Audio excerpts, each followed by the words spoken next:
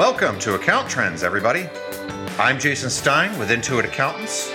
My co-host, David Bergstein, and I are excited to be with you every couple of weeks to share the latest news, interesting perspectives, and hottest trends in the tax and accounting world. We'll have special guests on the show to help break these trends down and give you food for thought as you find new ways to deliver for your clients. But most importantly, we plan on having some fun while doing it. Welcome.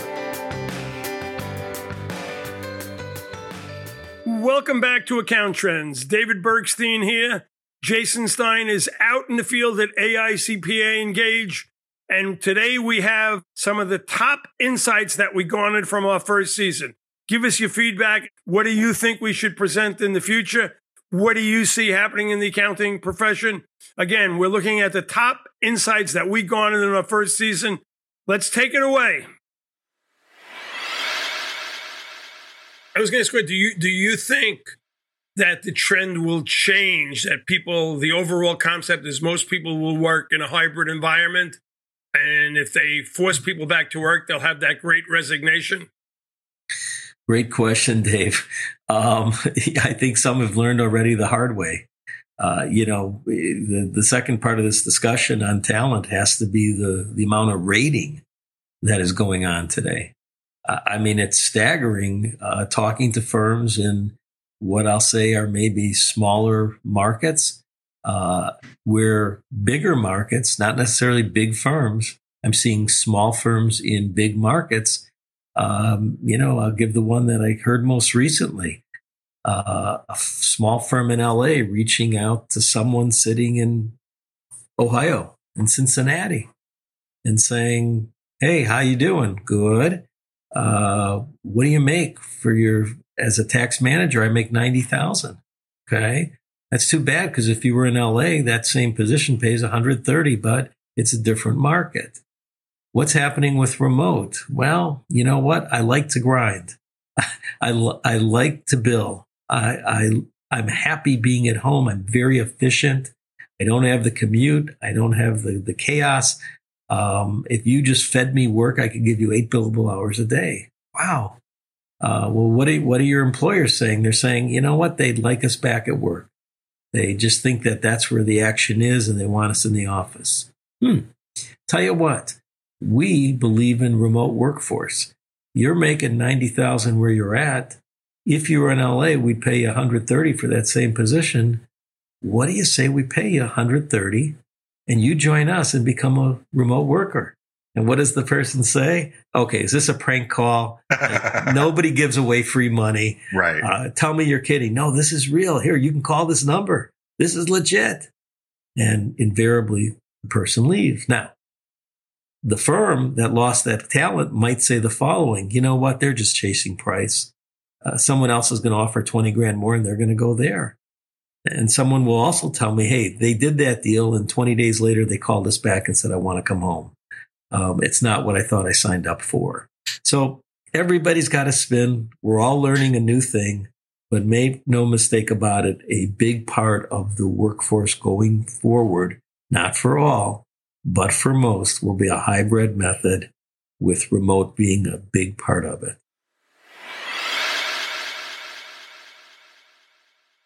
People are struggling with staffing. So again, we talk about this great resignation, or really, this staffing challenge that we've been having for years. It's just been exacerbated.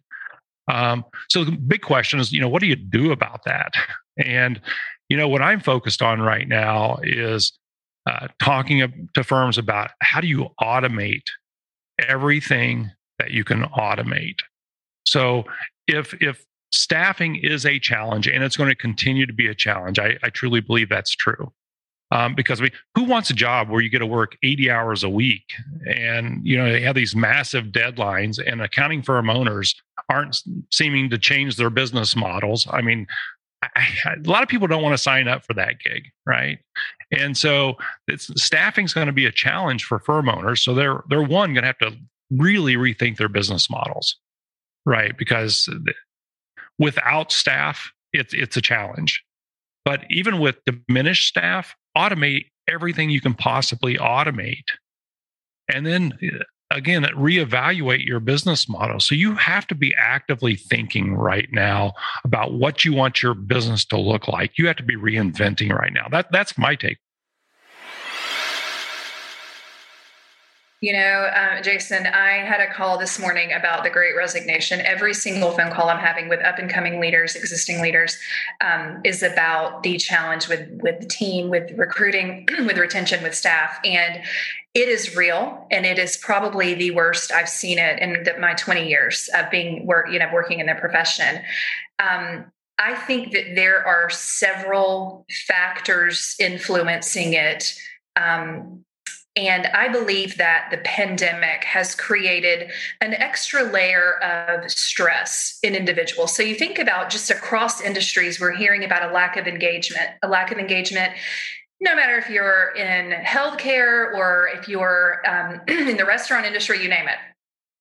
The reason for lack of engagement is because of fear and burnout. So people typically have three fundamental needs, and they want to feel safe. They want to have autonomy, and they want to be part of a community. And the pandemic, outside of the accounting profession and the struggles and stresses we have, the pandemic has stressed all three areas. So people don't feel safe. They've known someone affected by the pandemic. Obviously, the autonomy, there's been a lot of stay-at-home orders and things like that are different, right or wrong, that people are affected by that. And we've never had anything like that before. And then the third thing is lack of community, where we haven't been around our friends and family. We haven't been in the office. So beyond the accounting space, understand that most people have been impacted by these things, and there's a lot of stress and a lot of burnout. Now, in our profession, layer that with fewer people entering the workforce, wanting to go into public accounting for whatever reason, layer that with deadlines that have been pushed for a couple of years where you are really exaggerating the burnout. And you've got a bit of a problem, because people are moving from the profession into industry. I had a call last week. I promise you, somebody mentioned that they had somebody move and go into law enforcement. People are going into teaching, lots of different areas. So I think what we're dealing with is, again, not just a struggle, but an opportunity for us to maybe innovate, as you mentioned, Jason, and reimagine what our employees look like, how our teams work together. Can you help bring those worlds together of how we get past this thinking of how we've done the compliance work and measuring billable hours towards this value pricing and how it plays a role in bigger, broader set of services? Yeah, it's a great question, Jason, because I think just to a large extent, if you're out there hourly billing the compliance work, that's actually going to be a hindrance when you start to move into advisory, because hourly billing puts a premium on activity. It doesn't put a premium on profitability. It puts a premium on activity, filling up hours. And I've never met a customer I didn't like. I never met a billable hour I didn't like. And what happens is all of this technology that we are, have available now to us allows us to do more work in less time. Well, what do you do with those time savings? Well, I'll tell you what a lot of firms are doing. Unfortunately, they're going finding more compliance work they probably shouldn't be doing in the first place. They're not taking that capacity and moving into advisory with it. And that I see is a big issue. We haven't moved to advisory. And we've been talking about moving to advisory since the late 80s. CPA did a whole project on this. There's been other outfits talking about it. I've heard it my whole career since I started public accounting in 84 that we need to do more advisory. But we're not doing it because I think a lot of firms value volume over value. So, Jody, tell us more about why are these factors playing a role in your firm's success and the bottom line? Like the dress code is a good example. That's a very intentional decision that you made. What about has to do with driving your success? Because it's so contrary to the mindset that has been in our profession for so long. Yeah, it's kind of funny because from the very beginning, we wanted to dress differently, because when I worked at manufacturing company who brought auditors on, we always called them the suits, and we always flipped the coin on who was going to take the suits out for dinner and stuff like that. And I was like, so when I started this firm, I'm like, well, I don't want to be a suit. I want to be different. I want to be them, part of that team. And so I thought, with our client base, being between like $1 million to the top 10, 30 million, we don't have any clients that are the Wall Street type where we actually have to wear a suit and tie or expected to wear a suit and tie. They don't. Our clients don't expect us to be on a Zoom call with a suit and tie. They want us to be like them. Because a lot of them never even went to college. They're running a business successful, and they're just an entrepreneur. And with that, we want to be like them. And so, the visual thing is a big part of it, but also the way that we talk to the clients is also a big part of it. We don't talk accounting to them. We don't bore them with GAAP. They don't know what GAAP means. We know what GAAP means, but they don't care about that. They want to know how many widgets or how many trucks or how many haircuts or whatever that might be they need to do in order to hit the end goals. And so when we're forecasting with a client, we never say, yeah, you need to increase your sales by 10, 15%. Here's what your end result's going to be. We always talk about, hey, this is how many haircuts you need to do each day, or you need to pick it up, or here's how many trucks you need to run through the shop, or here's how many hours that your team needs to bill, or whatever that might be, so that they can actually control it.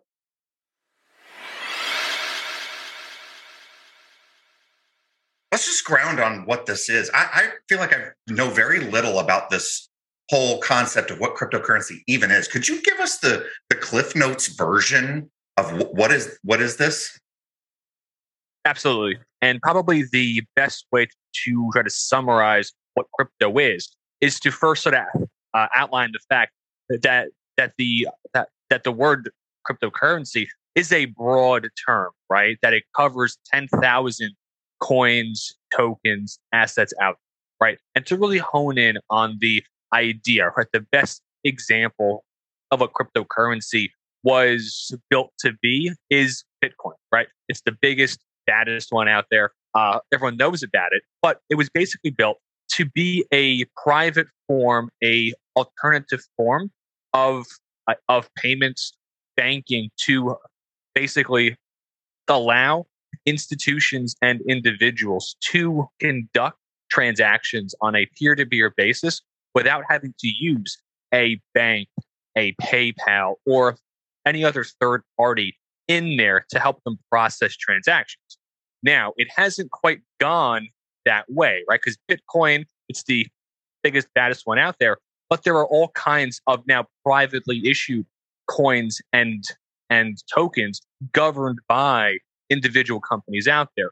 Tether, Paxos, who issue coins backed by underlying assets. And so it really depends on what type of crypto you were trying to understand. But at the very, very base level, crypto was built to be used as an alternate way for individuals and institutions to conduct transactions. So what is the biggest risk involved in this whole space?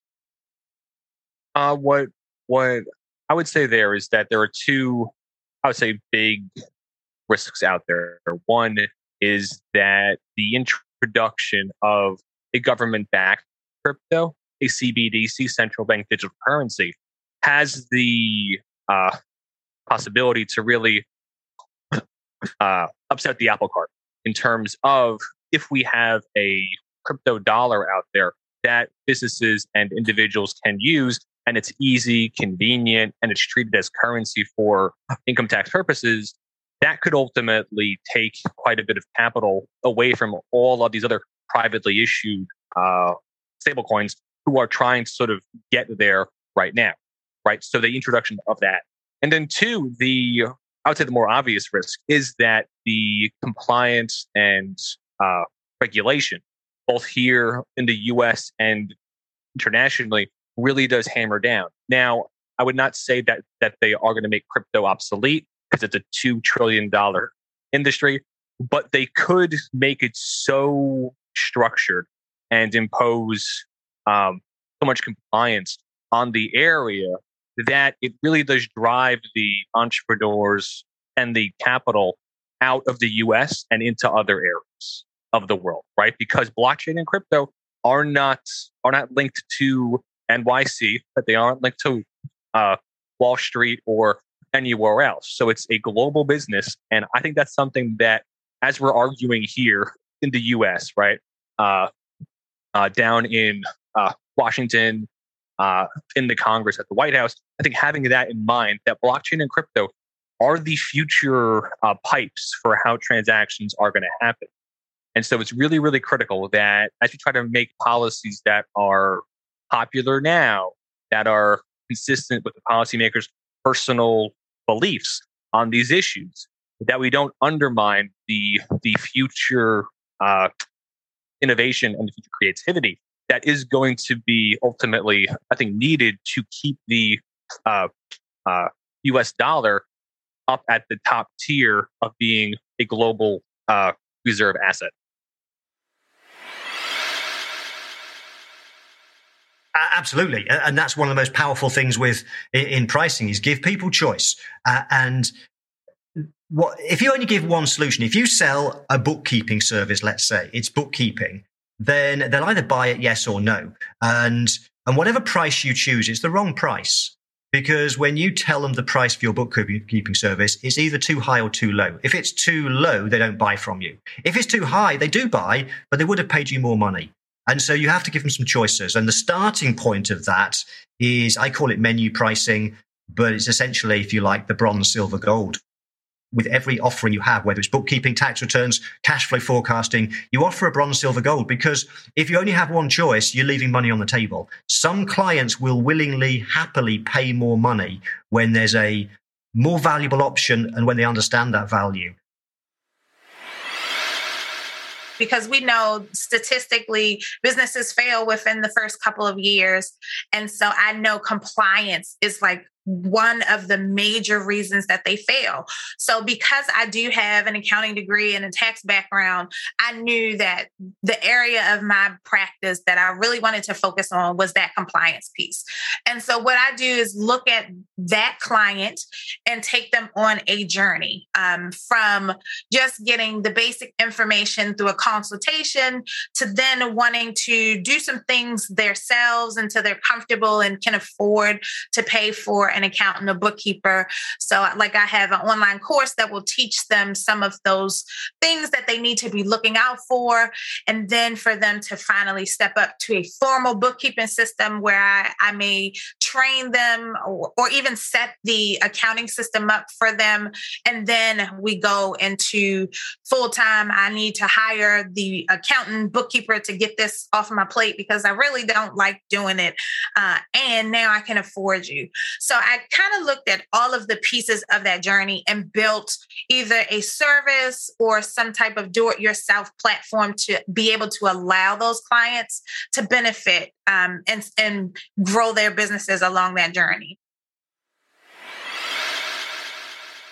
Okay, let's do some speed dating. How do you educate them on, let's just pick two of the hot topics, employee retention credit or a work opportunity credit? How do you educate them to let them know they have that possibility? Yep. Well, David, I'm going to switch it on you because R&D, I'm going to go with that one first because that's my biggest passion is R&D tax credits. Other than the last year and a half, ERC has been my entire life. So let's concentrate on those two. I'll start my presentation with, okay, R&D tax credit. What is this? Well, first, you should be thinking of clients that are in the manufacturing setting, software development setting, in the architecture, engineering space. Those are your four major clients. So if you have any clients in those four areas, you want to think about them. But you're going to see R&D tax credits in places you don't expect to find them, usually based around software. And an example I'll give is this is a personal thing to me. I'm part owner of a craft beer bar in Chicago, which is also a liquor store. During the pandemic, we've always had an online store. During the pandemic, it became this robust online store where we were doing shipping across the country, local pickups, and we were always doing shipping across the country, but basically big, robust online store now. And so we had to develop software to make the POS or to allow the POS system to talk to the inventory system, to talk to the accounting system, to talk to FedEx, to talk to the shipping system, talk to the online big commerce system. All these had to communicate to make this seamless. And that involved software development. And so now a bar is taking an R&D tax credit, which you never would have thought about before. And so that's what I'm saying. So I try to educate you on who the main ones are, and then don't stop there.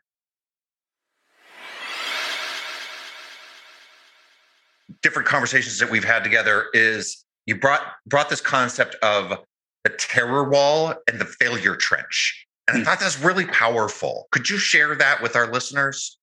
Yeah, absolutely. I would be happy to. And I just want to make sure I give credit where it's due. I picked this up from the John Maxwell organization. I'm part of the John Maxwell team. So that's where they introduced it to me.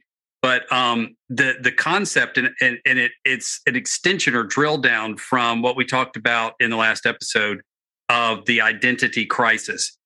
So we're going deeper into what creates that identity crisis beyond just the professional. We talked in the last episode about the professional identity.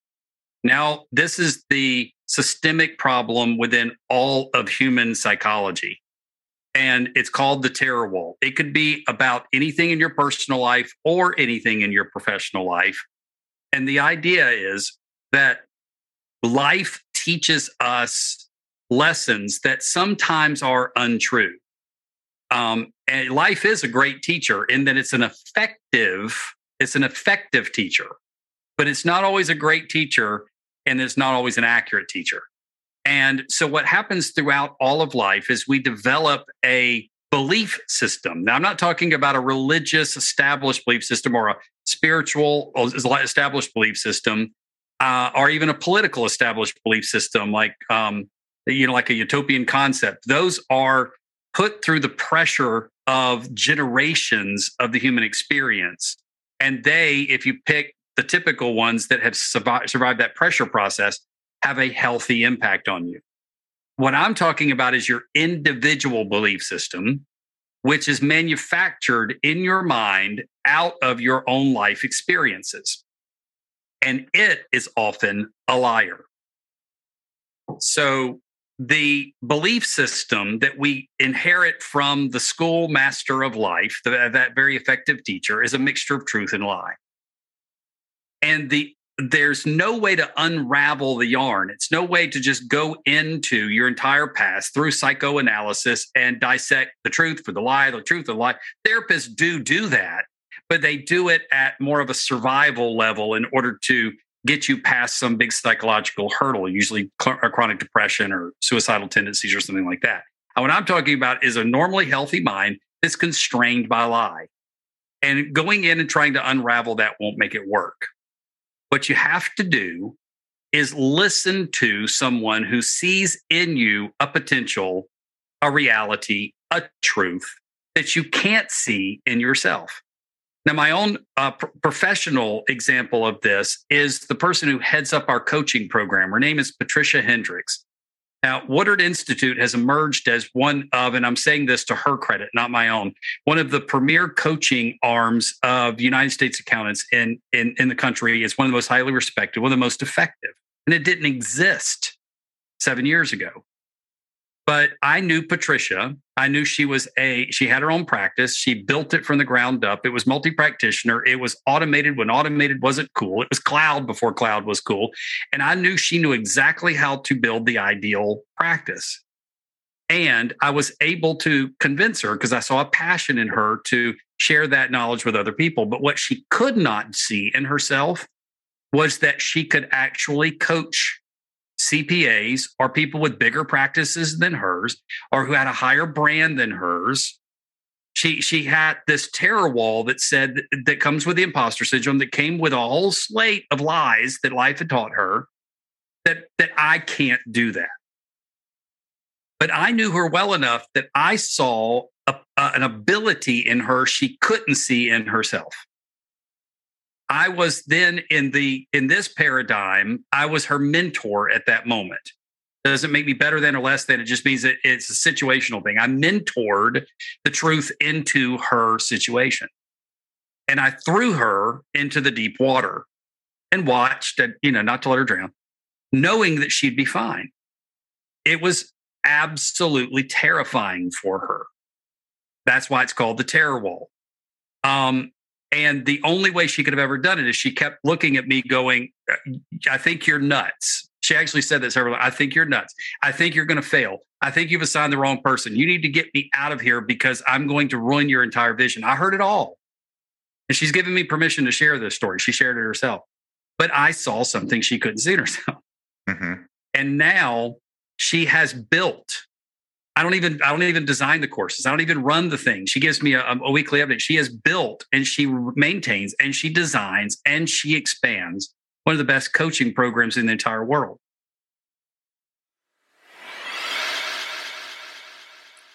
Thank you for listening. We appreciate your listening to our podcast every time we're on. Please follow us on Spotify and Apple Podcasts. And we'd greatly appreciate a review if you'd like to. We'd like to see a couple of 5-star reviews if possible. But again, follow us on Spotify and Apple Podcasts.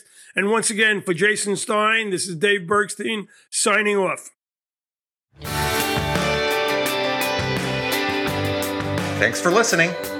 Please follow us on Apple Podcasts or Spotify. If you like what you heard, please leave us a 5-star review. If you want to learn more about any of the topics discussed on the show, visit intuitaccountants.com/podcast. AccounTrends is produced and edited by Luke Johnston. Copyright Intuit 2022.